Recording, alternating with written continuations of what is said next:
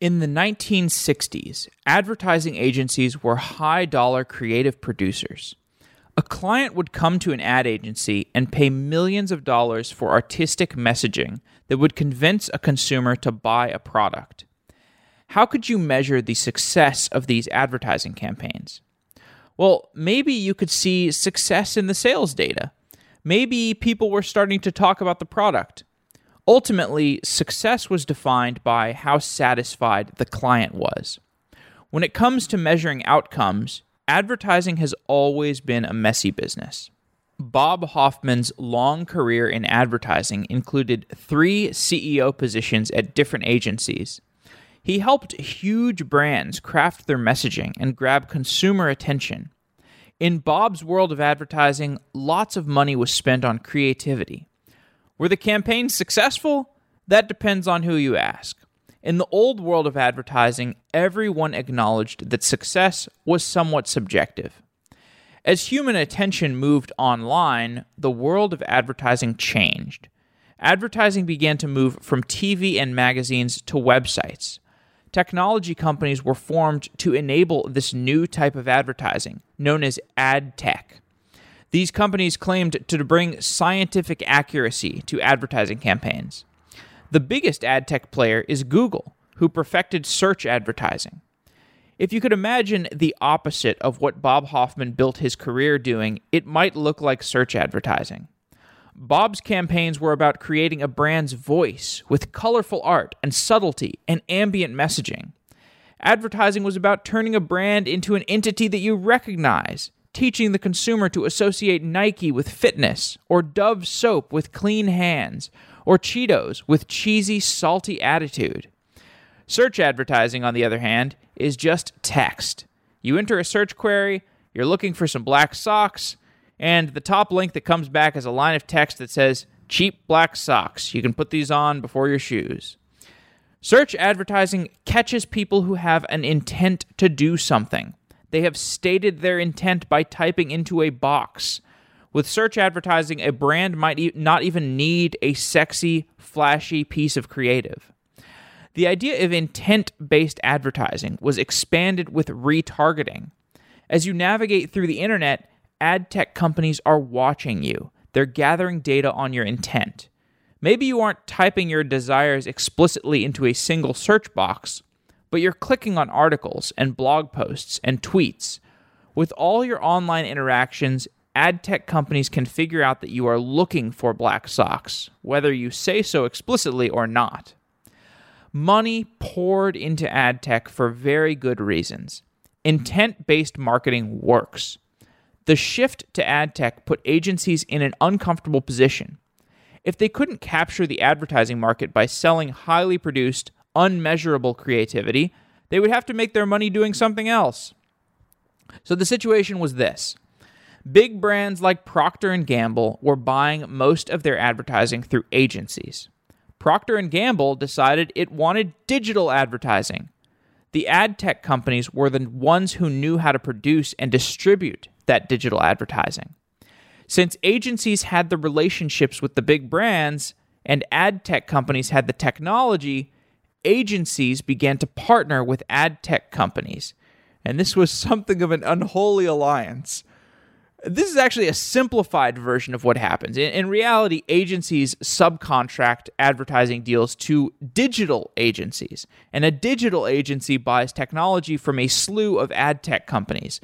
Some technology tracks users around the internet, some technology places bids on advertising spots that will land in front of users, and because of all the middlemen, the incentives are aligned against the brands.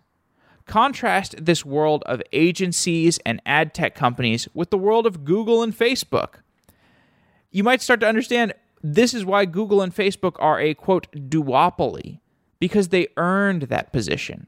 By creating a single monolithic purchasing process, they removed much of the risk that comes from a purchasing process that's stocked with middlemen. If you imagine the government contracting and subcontracting process with all of the fraud and scandal that goes on there, that's somewhat like the agency and ad tech company buying process. And if you contrast that with Google and Facebook, where it's just you're buying from a single vendor and it's Google all the way down, it's kind of a better process for you as an advertiser. But back to Bob Hoffman. As money poured into ad tech and user tracking and Google, brands started to care more about metrics. When Bob met with a brand, the brand wouldn't be asking about the cool new advertising campaign featuring a young actress drinking a Coca-Cola. The brand would be asking about the click-through rate of a digital display advertising campaign. Brands moved their focus to statistics and away from creativity, and technology companies were happy to provide them with statistics.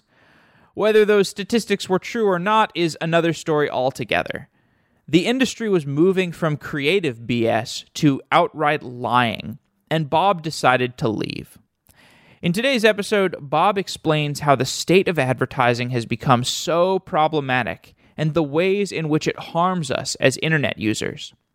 We've done lots of reporting about advertising fraud for the last year, and it's a popular topic because people are often shocked to find that online advertising is inextricably linked to organized crime and surveillance and Twitter botnets.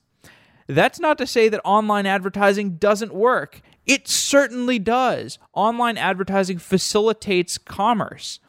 But understanding the dark underbelly of the internet's cash cow is a necessary precondition to finding solutions to some of the problems in online advertising. To find all of our old episodes about fraud and ad fraud, you can download the Software Engineering Daily app for iOS and for Android. What's special about these apps is that they have all of our old episodes, not just a limited subset like you will find in the iTunes store or on other podcast players. With these apps, we're building a new way to consume content about software engineering, and they're open sourced at github.com/softwareengineeringdaily. If you're looking for an open source project to hack on, we would love to get your help.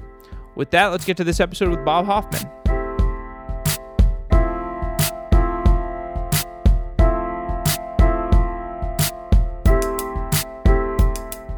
At Software Engineering Daily, we need to keep our metrics reliable. If a botnet started listening to all of our episodes and we had nothing to stop it, our statistics would be corrupted. We would have no way to know whether a listen came from a bot or a real user. And that's why we use Encapsula, to stop attackers and improve performance. When a listener makes a request to play an episode of Software Engineering Daily, Encapsula checks that request before it reaches our servers, and it filters the bot traffic, preventing it from ever reaching us. Botnets and DDoS attacks are not just a threat to podcasts. They can impact your application too. Encapsula can protect API servers and microservices from responding to unwanted requests. To try Encapsula for yourself, go to encapsula.com/2017podcasts and get a free enterprise trial of Encapsula. Encapsula's API gives you control over the security and performance of your application, and that's true whether you have a complex microservices architecture or a WordPress site, like Software Engineering Daily. Encapsula has a global network of over 30 data centers that optimize routing and cache your content. The same network of data centers are filtering your content for attackers, and they're operating as a CDN, and they're speeding up your application. They're doing all of this for you, and you can try it today for free by going to encapsula.com/2017podcasts, and you can get that free enterprise trial of Encapsula. That's encapsula.com/2017podcasts to check it out. Thanks again, Encapsula.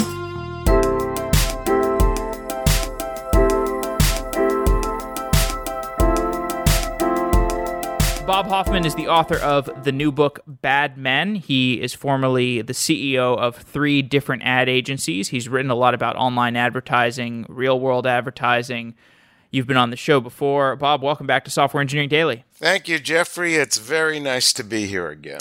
Yeah, well, I really enjoyed Bad Men. It was a quick, highly informative read about the modern advertising industry. You call it surveillance marketing in some contexts. Well, I'm very glad to hear that you enjoyed it. That's great. Yeah, it was great. I was taking notes the whole time in the book. And so let's give people a little bit of background on who you are. Okay. There's a quote from the book, the advertising industry is world famous for BS, but BS is different than lying. Describe the context in which you realized that you had to leave the advertising industry because there was some lying going on in excess of the BS. Yeah.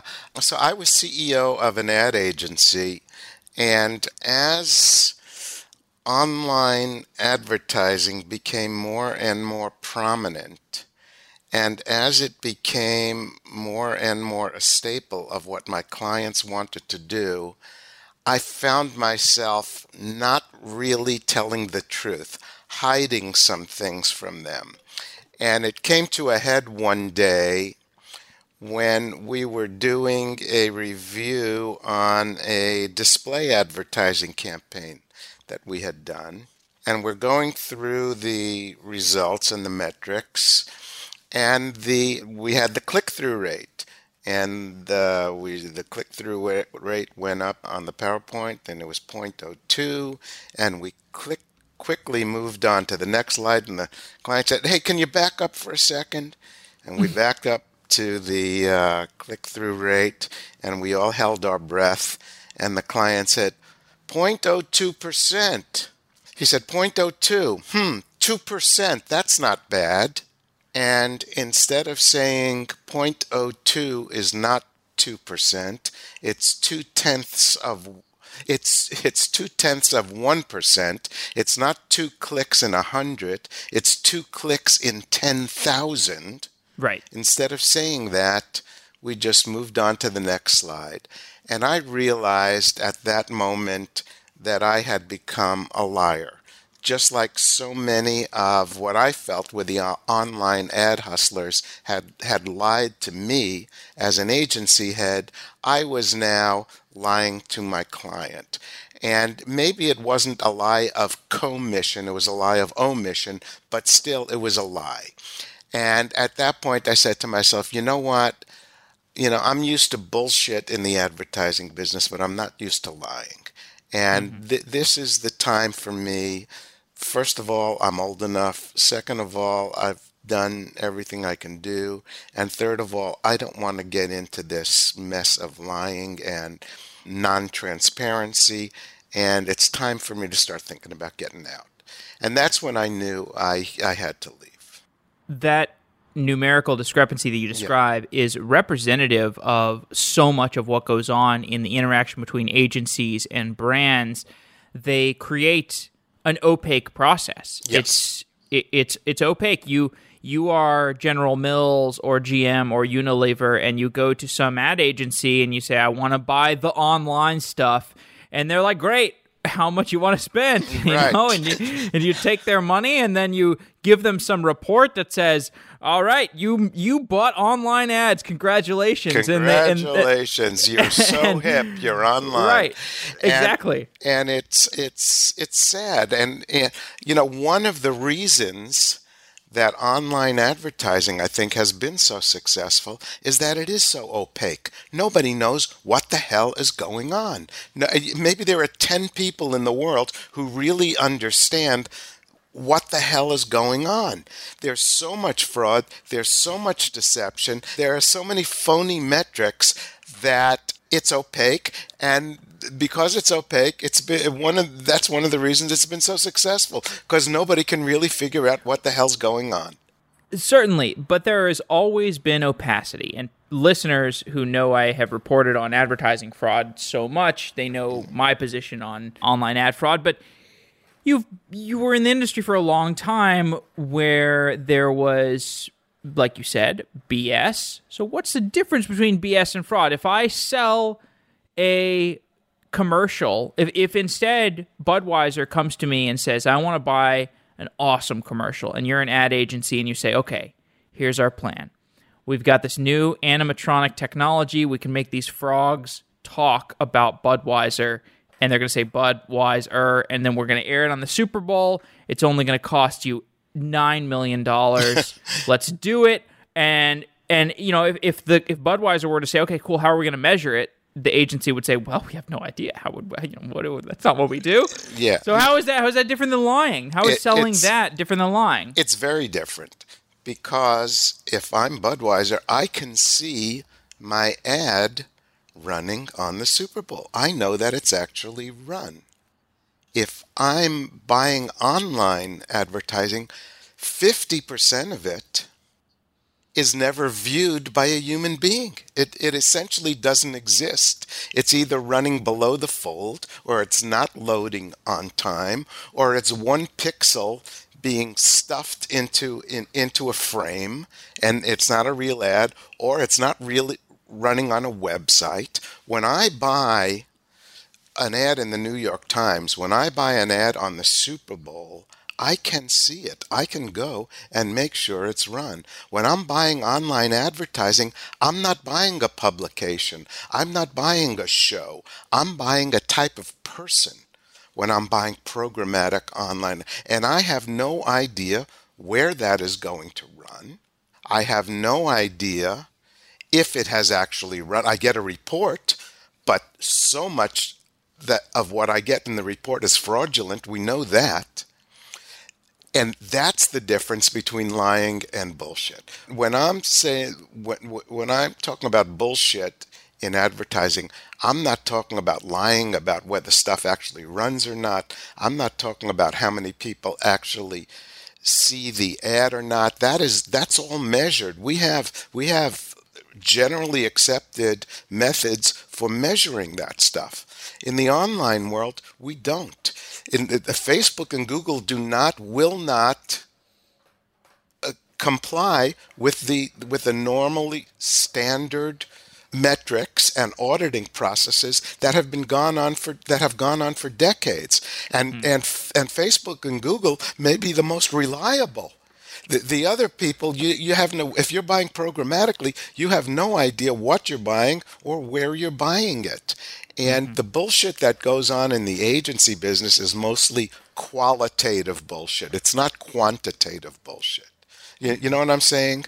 So I'm gonna bullshit about how powerful this ad is gonna be, and how people are gonna love it, and everyone's gonna, and that's qualitative stuff. It's not quantitative bullshit, because quantitatively, when you run a TV spot, when you run a print ad, you know how many. The measurements, the Nielsen's, and those kind of measurements are not perfect. They're flawed. All research is flawed to some degree, but it's not. But online metrics are like way, way different and way, way flawed.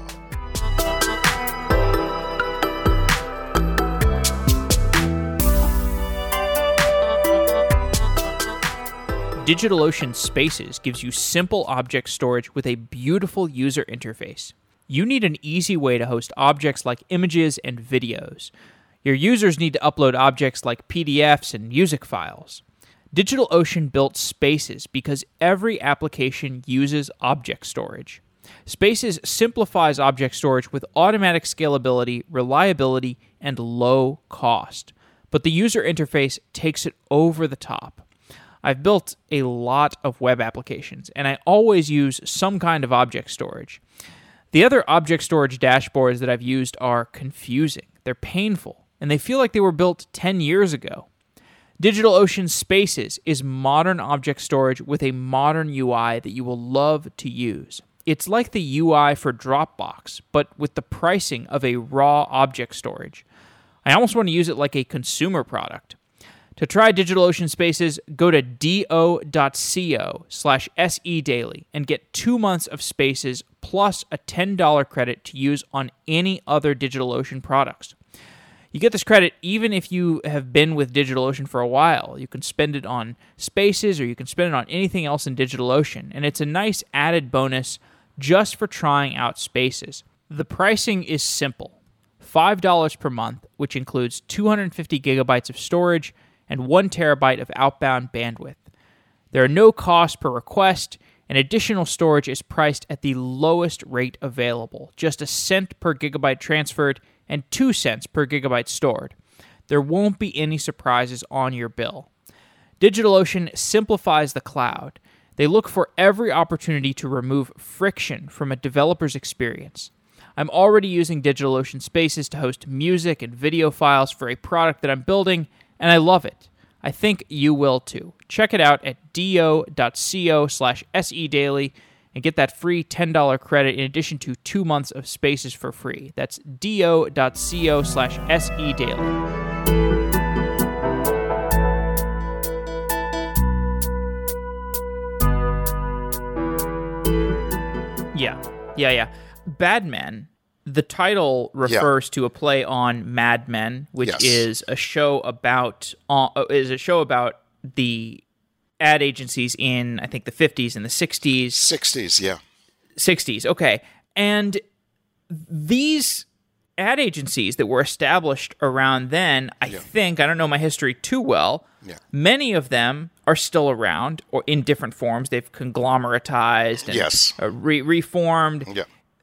They have been perverted by the shift to online. You have borne witness to some of that shift and that perversion. Yeah. How did you see, because I think, by the way, a lot of the listeners have no idea how the ad industry works from an agency perspective. They don't know where an agency fits in to the buying process and to the mechanics of purchasing online advertising. Maybe you could give us a brief history of what ad agencies used to do and when they became bad.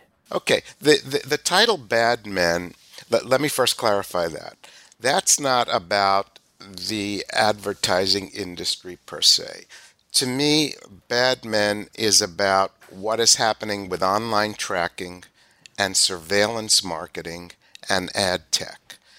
That's the bad part of Bad Men to me. And the essence of the book is about how dangerous online tracking is, surveillance marketing is, and ad tech is. That it's dangerous for us as individuals, as private citizens, and it's also dangerous for us as a society.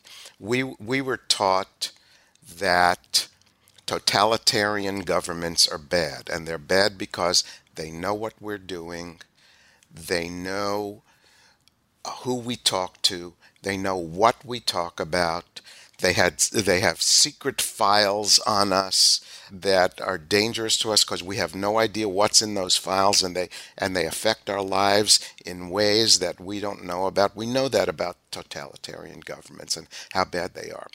Well, that kind of stuff is happening now, but it's not governments, it's marketers. It's marketers who know who we're talking to, where we're going, what we're doing all the time, that have secret files on us about what our beliefs are, and we don't know what's in these secret files, and we don't know who they're selling it to, and we don't know how they're using these files, and it's very dangerous, and I don't believe marketers should have this personal, private information on us.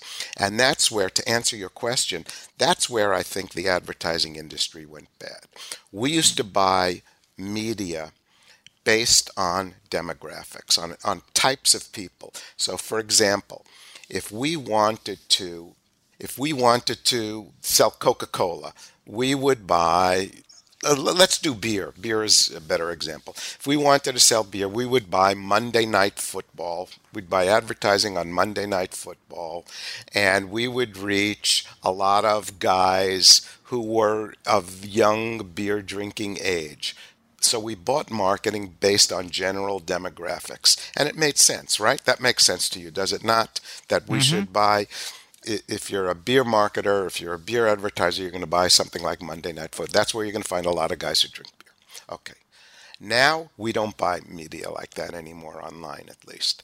Now we know what individuals are doing every minute. We know who their friends are, how they talk. We buy them as individuals. We follow them as individuals. So, for example, if you saw 60 Minutes last weekend, they had the guy who was Trump's Facebook guru on the election, and he would find people who were vulnerable to certain kinds of messages, who are vulnerable to certain political points of view. He might find 5 people or 10 people or 15 people and send them specific ads based on information he had collected about those individuals and influence them in ways that I think advertising should never have been built to influence.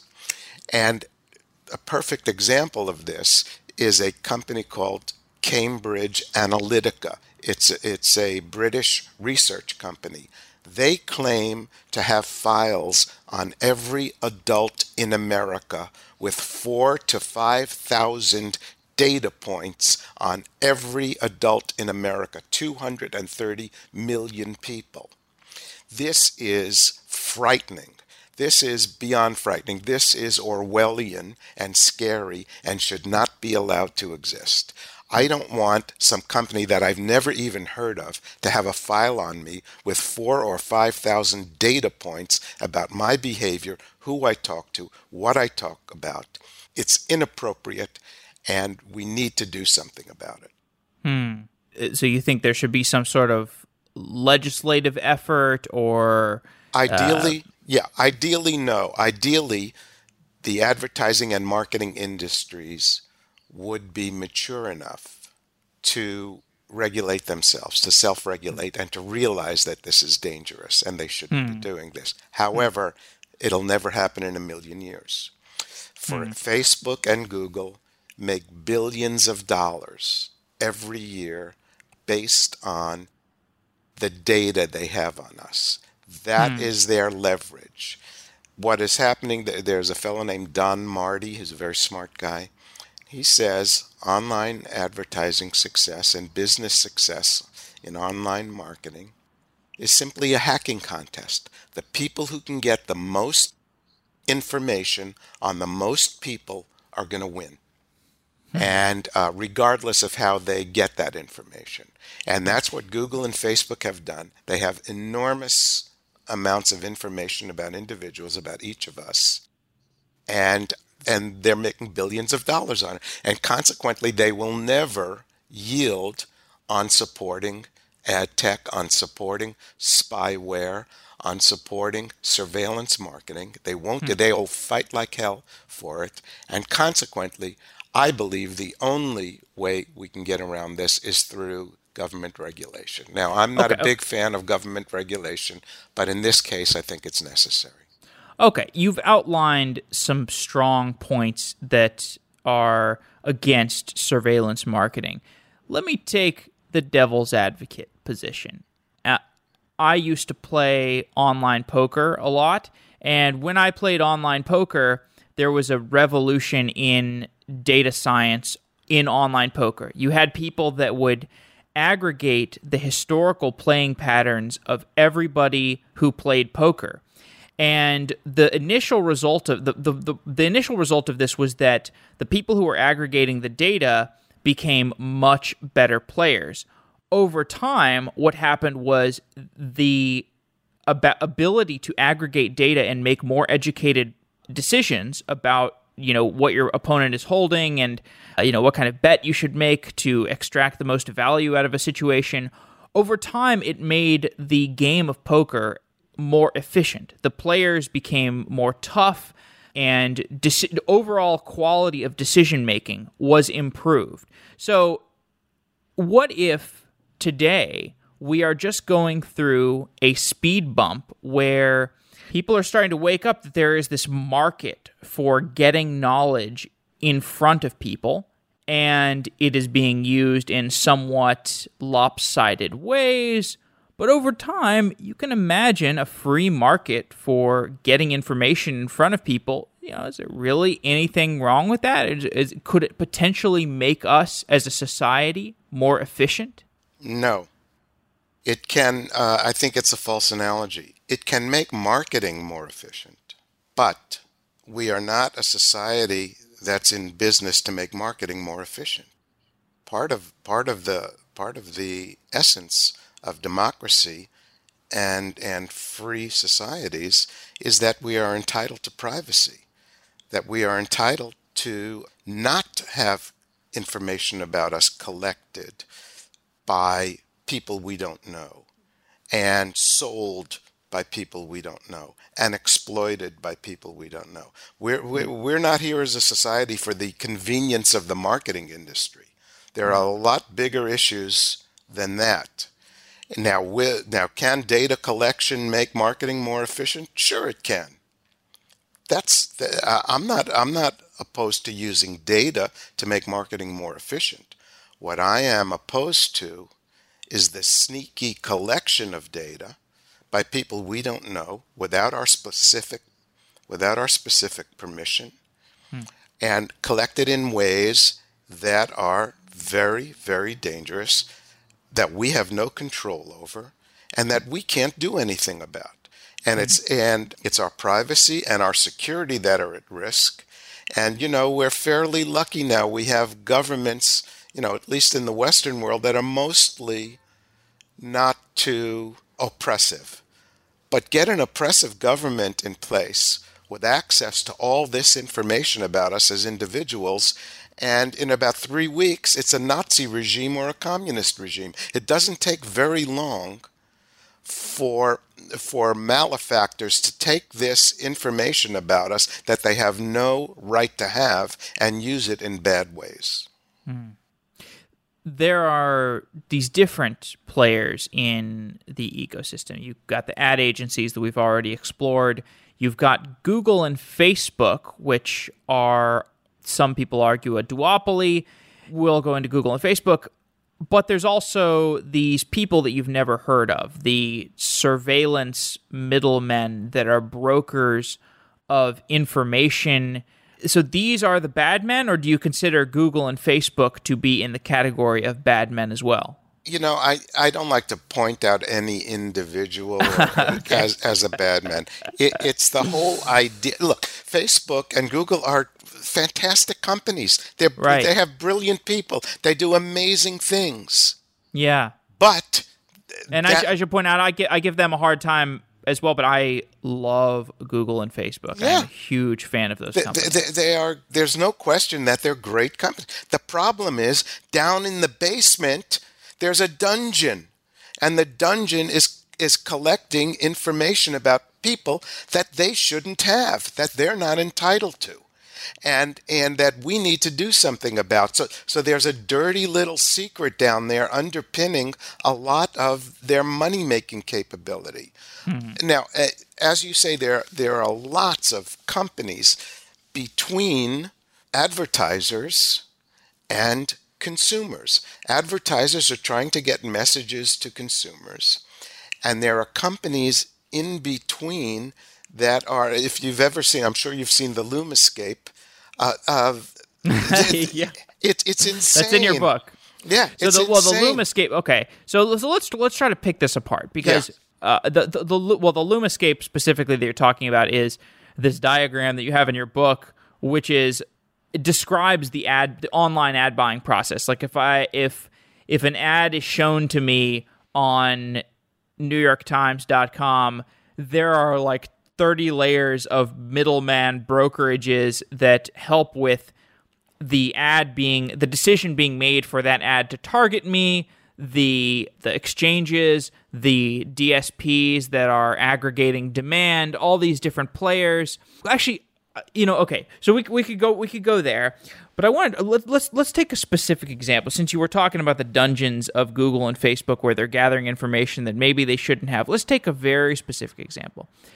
So let's say I get credit card statements, or every time I buy something with my American Express, an email comes into my Gmail account that says, "Hey, you resubscribed to Spotify," or "You bought a bag of mixed nuts at Walgreens."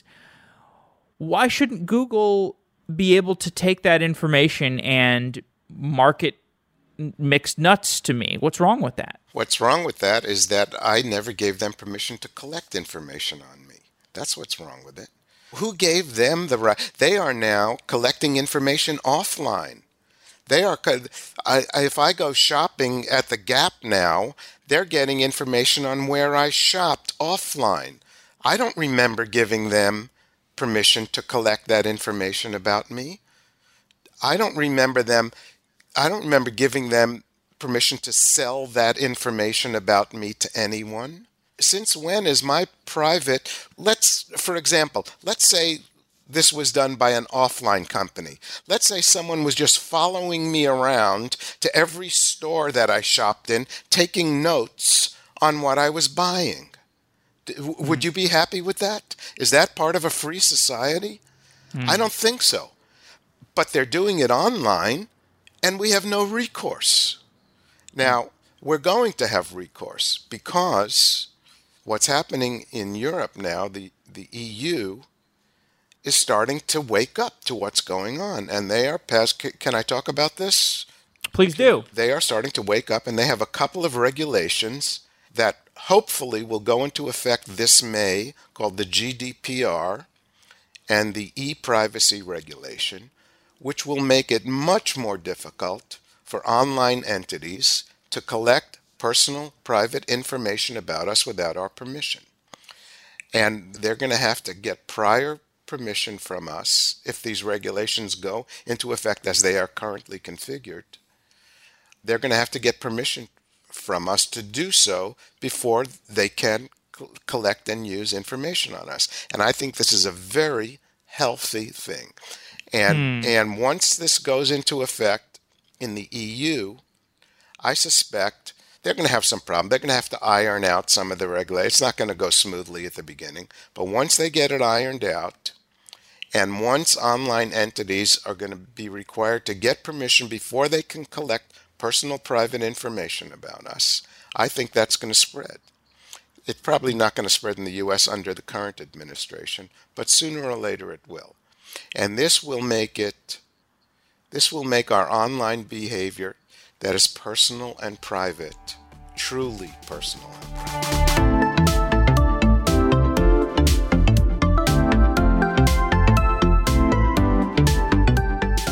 Do you want to be a detective? Do you like the idea of analyzing a large dataset looking for fraud and other bad behavior? Method Media Intelligence is an investigative engineering company that helps companies understand their advertising data. Method Media Intelligence has found millions of dollars of fraud by studying the datasets of their clients. I'm good friends with Shalin Dar and Praneet Sharma, the guys who founded Method MI, and I remember talking to Shalin more than a year ago about how crazy it is that so many advertising dollars are stolen from businesses on the internet. It turns out that these businesses want to get that stolen money back, and Method Media Intelligence is looking for engineers and data scientists to help scale Method MI. If you're looking for an exciting, well-paid job in data, email jobs@methodmi.com to find out more. Shalin and Praneet are awesome guys, and if you think you might be a fit, I encourage you to send them an email, jobs@methodmi.com. Fight ad fraud and take money back from the corrupt companies who are stealing it. Check out Method Media Intelligence at methodmi.com.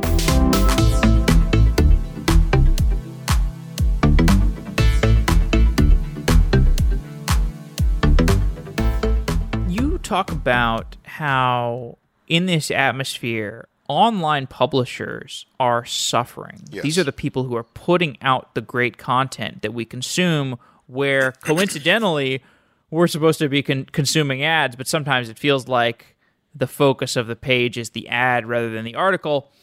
How are the online publishers suffering in this environment? Quality online publishers are having the audiences that they attract stolen from them by publishers. It works like this. It's called data leakage.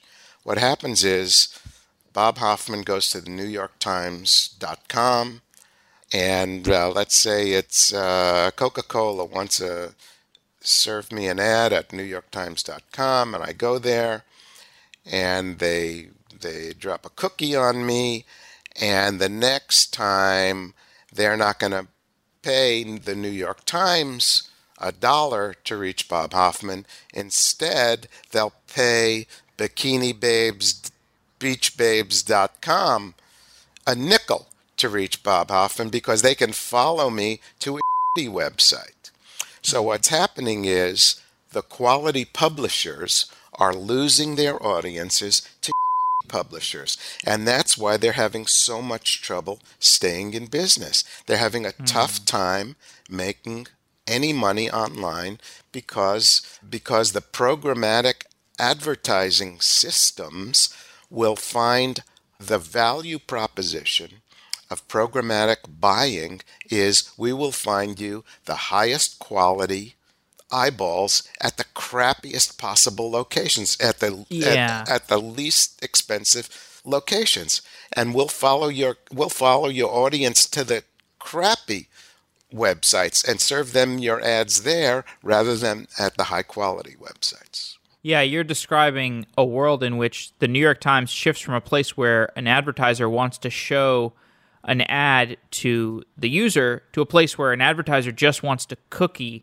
the user so that they can follow them around and then show them an ad in a place that is lower budget. Much less expensive and much lower quality. Yes, you're absolutely right. That's what I'm describing.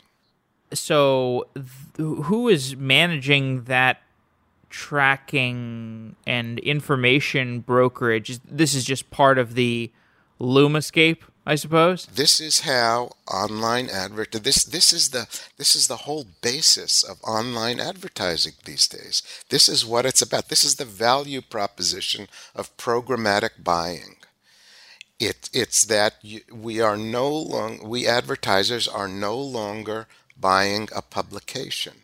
We're buying a type of person, following that type of person everywhere they go, and serving them advertising at the cheapest possible locations to save money, and that is destroying the business opportunities for high quality publishers. It's also an essential part of the whole fake news ecosystem, because what happens? Someone puts up a crappy website somewhere with stolen content from someone else. They go to social media, run some kind of clickbait headline. Online traffic follows to that crappy website. Programmatic systems see people going to that crappy website with fake news and sending advertising there, and feeding those fake news sites money. It just happened. I mean, it's amazing what's been happening this week. The ANA, the Association of National Advertisers, ran advertising on a site that's supposed to recognize fake news, but instead published fake news. And the Association of National Advertisers that's supposed to be fighting this had their advertising run there because a programmatic system sent it there, and the association had to apologize for this. The whole system is insane. It's counterintuitive, but the people who gain the most from advertising fraud are actually not the fraudsters, but they are the marketing and advertising industry itself. We've explored ad fraud in a bunch of different episodes where we talked about how many of the ads that a brand like Procter & Gamble wants to display on the internet to humans are actually getting shown to bots sitting in a data center somewhere. But we haven't explored as much why the conventional marketing and advertising industry, or maybe some of the middlemen sitting in the Loomascape, are absorbing the profits. You would expect the profits to be going to the fraudsters who are spinning up the bots in a data center. Why is it that the marketing and advertising industry, the people who you would expect, these people should be getting defrauded from the fraudsters, they actually benefit from the fraudsters? Explain why that is. That is because a lot of the fraud doesn't enter the money system until after the buying and the middlemen have already taken their cut.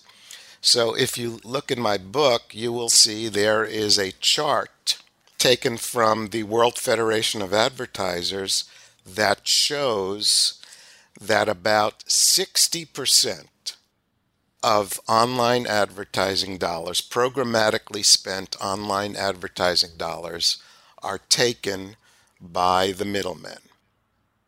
Then the money gets to the publishers where the fraud occurs, so that So the agencies, the DSPs, the middlemen have already taken their cut before a lot of the fraud occurs. Now, this isn't to say that the legitimate marketing industry and that the agencies are in cahoots with fraudsters. They're not.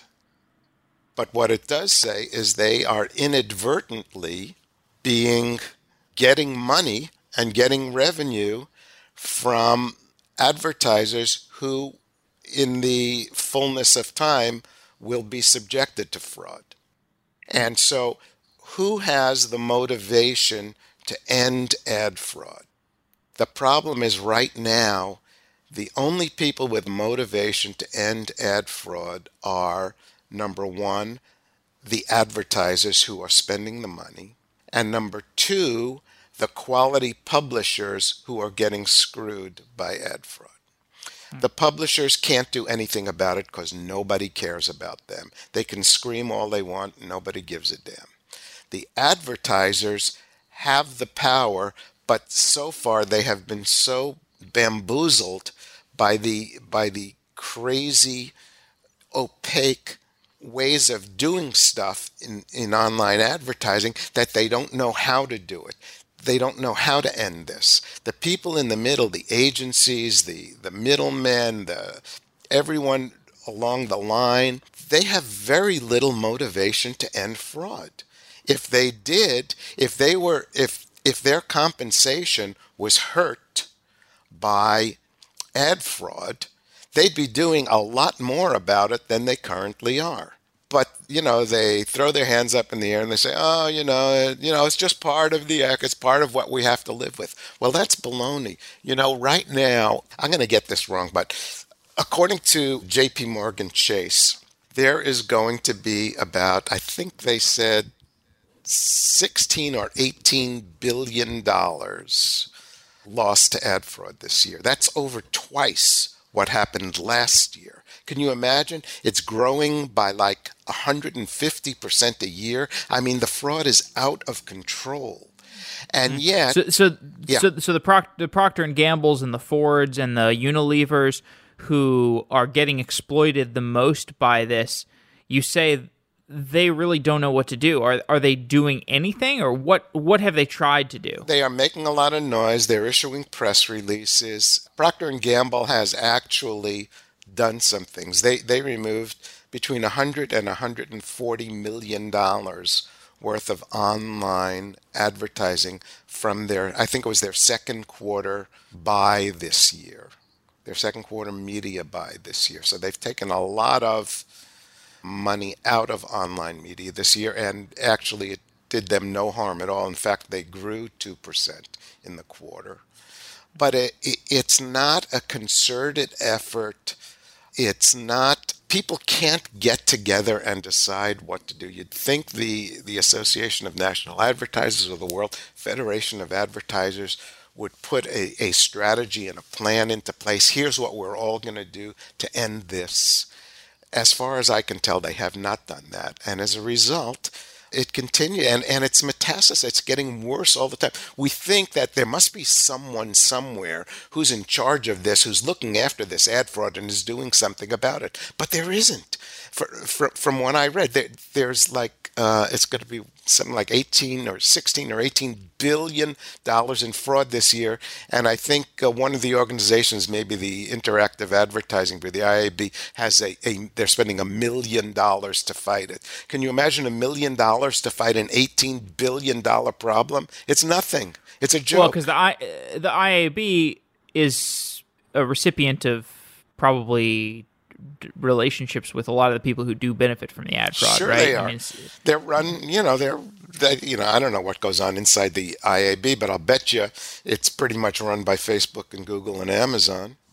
Okay, so basically we are waiting for the large brands to get their stuff together to figure this out, or perhaps on the other side of things, waiting for governments like the EU to take legislative steps. Yeah, I think there are two different issues here. First is the privacy issue and the social danger issue that needs to be addressed by government regulation because we haven't been able to do it in any other fashion.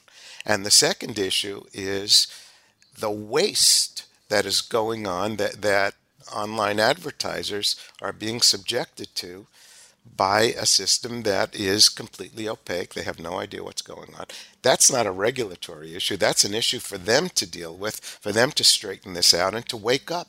The advertising business used to be, we used to have some of the most cynical people in the world. If you try to tell an advertiser that this is going to work, you better have 12 ways to prove it's going to work.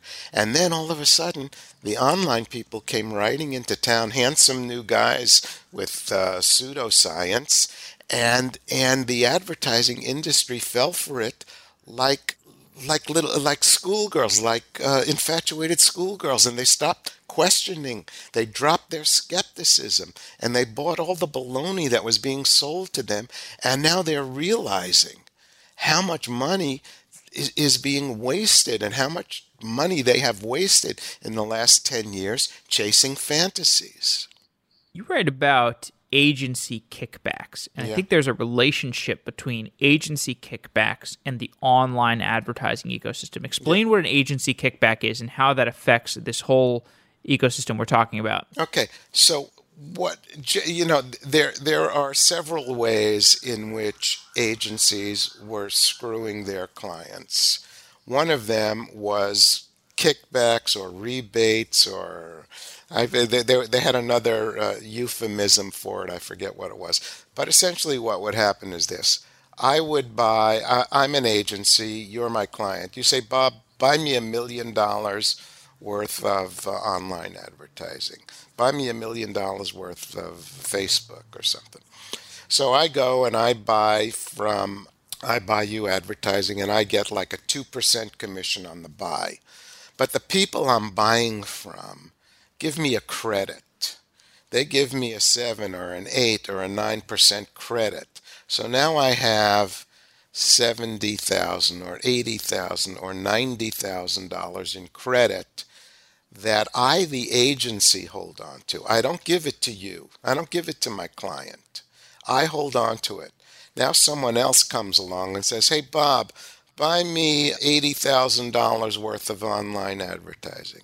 And I say, sure, I will. And I go use my credits, those $80,000 worth of credits, to buy the advertising. And I put your $80,000 in my pocket. So essentially, I'm making money that really should go to the client. It's the client who should get the credit, but I'm taking it as an agency. That's one way that the kickbacks work. Another way, and this isn't technically a kickback, but it is a questionable practice, was an arbitrage. So I, an agency, would go and I would buy $10 million worth of online advertising from you. Let's say your Facebook. I'm gonna act as a broker. I'm just gonna buy $10 million worth of advertising from you, Facebook. And I don't have a client yet, but over the course of the year, I will use that $10 million. Then I go and I sell your $10 million worth of advertising to my clients for $13 million. So in other words, I'm taking what I've bought from you and I'm brokering it. I'm marking it up 30% and selling it to my clients. Now, what's wrong with that? I'll tell you what's wrong with that. Agencies are supposed to be working in their clients' interest and getting them the best possible deals and the best possible prices, not working against their interests and buying for one and selling to them at two. That's another way agencies were doing it. But if you really want to know what was going on, the Association of National Advertisers last July of 2016, did a report on agency transparency and how agencies were, and you can get chapter and verse on all the ways that agencies were being non-transparent in their online media deals. Now, Having said that, I need to say that in that report, they said it wasn't just online media that this was going on in, it was all media. However, to me, that was just mainly baloney. If you look at the language they use in their report and you look at the examples they use in their report, you can see that it's mainly online advertising in which this was going on. What would you do if you were in charge of a brand like a Unilever or Procter and Gamble? Very hard to say. If I were buying online, I would. The problem, what they all do is they have cybersecurity firms working for them, telling them how much fraud there is in their buy and how much viewability there is in their buy. And these people, I'm sure they try their hardest, these cybersecurity firms, but they're just not reliable. If we have ad fraud growing by 150% in a year, that just tells you that what they're doing is not being effective. The fraud is way ahead. The fraudsters are way ahead of the cybersecurity people. So, what can you do as an advertiser to make sure that you're not getting screwed and you're not getting conned? It's very, very hard these days. What I would do is I would hire an independent consulting expert, not necessarily a cybersecurity firm, who has skin in the game. Who act, these people, without ad fraud, these people don't make any money.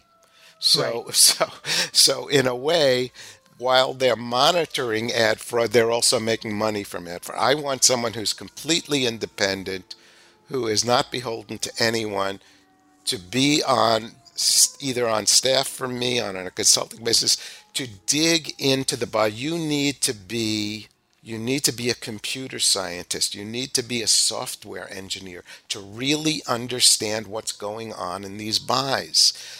I can't understand it. I don't think most of the people in marketing departments can understand it.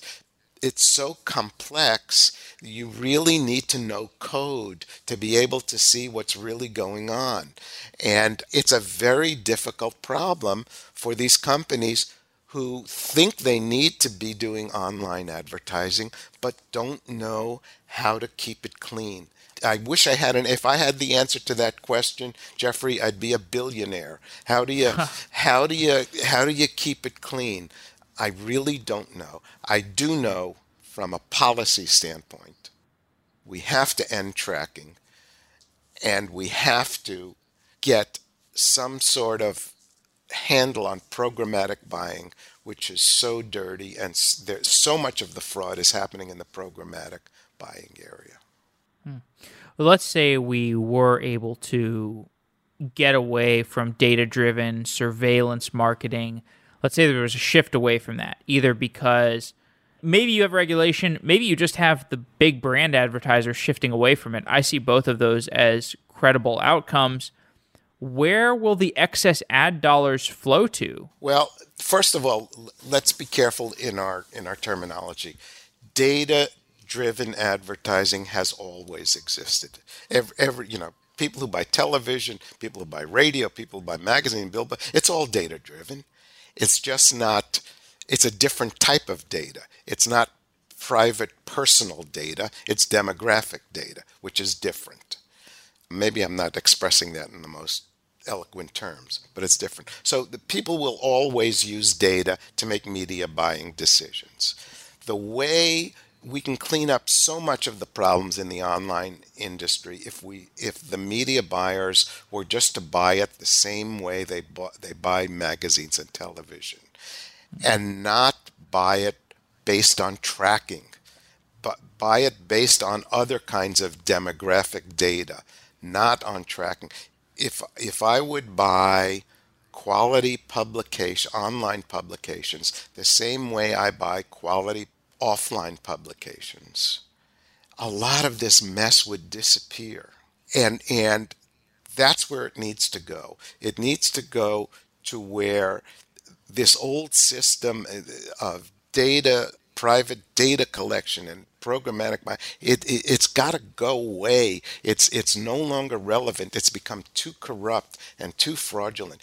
Marketers need to go to where they're buying online advertising from quality publications directly, rather than through these networks that are unreliable and full of fraud, and these programmatic systems that are unreliable and bring the advertising to crappy places. All right. We're almost out of time. Okay. What are you doing these days? Like you've gone from, you were CEO of 3 different ad agencies and you're now writing about advertising. How do you spend your time? I spend my time writing and speaking. I have my blog, which is called The Ad Contrarian. I have a newsletter, which I send out every Sunday morning. And if you're interested in reading the blog, just go to adcontrarian.com. If you're interested in getting the newsletter, you can go to adcontrarian.com and sign up for the newsletter there, or you can go to my website, which is bobhoffmanswebsite.com. And then I do speaking. I speak all over the world, do a lot of traveling. But mainly these days, I've become kind of a complete geek about getting people to realize how dangerous the online data collection is, and how serious the surveillance marketing issue is, and that we need to really get that under control because it's just too dangerous for free societies. So I'm spending a lot of time talking about that and writing about it, and it's become kind of a cause célèbre for me. And I'm hoping, inside the beltway, inside the marketing and advertising beltway, I think this is starting to get some traction. People are starting to understand how dangerous this is. But outside of that, in the general public, I still don't think people understand. They know that when, Equifax has a security breach, that they're in danger, that their social security numbers are being hacked, and their some personal information about them. But they don't realize that advertising and marketing people are also collecting the same and even more personal information about their sexual habits, their health issues, their psychiatric problems, everything they talk about, every email they write is being scanned by the email ecosystem providers to get information about them. They don't realize this is happening, and I'm trying to make this a public issue because I think it's important. All right, Bob. Well, I certainly believe it's important too, and that's why I love having you on the show. So it was a pleasure having this conversation. Thanks so much. It was great to be on the show, Jeffrey. Take care of yourself. Okay. All right. Simplify continuous delivery with GoCD, the on-premise, open-source, continuous delivery tool by ThoughtWorks. With GoCD, you can easily model complex deployment workflows using pipelines and visualize them end-to-end with the value stream map. You get complete visibility into and control over your company's deployments. At gocd.org/sedaily, find out how to bring continuous delivery to your teams. Say goodbye to deployment panic and hello to consistent, predictable deliveries. Visit gocd.org/sedaily to learn more about GoCD. Commercial support and enterprise add-ons, including disaster recovery, are available. Thanks to GoCD for being a continued sponsor of Software Engineering Daily. Wow!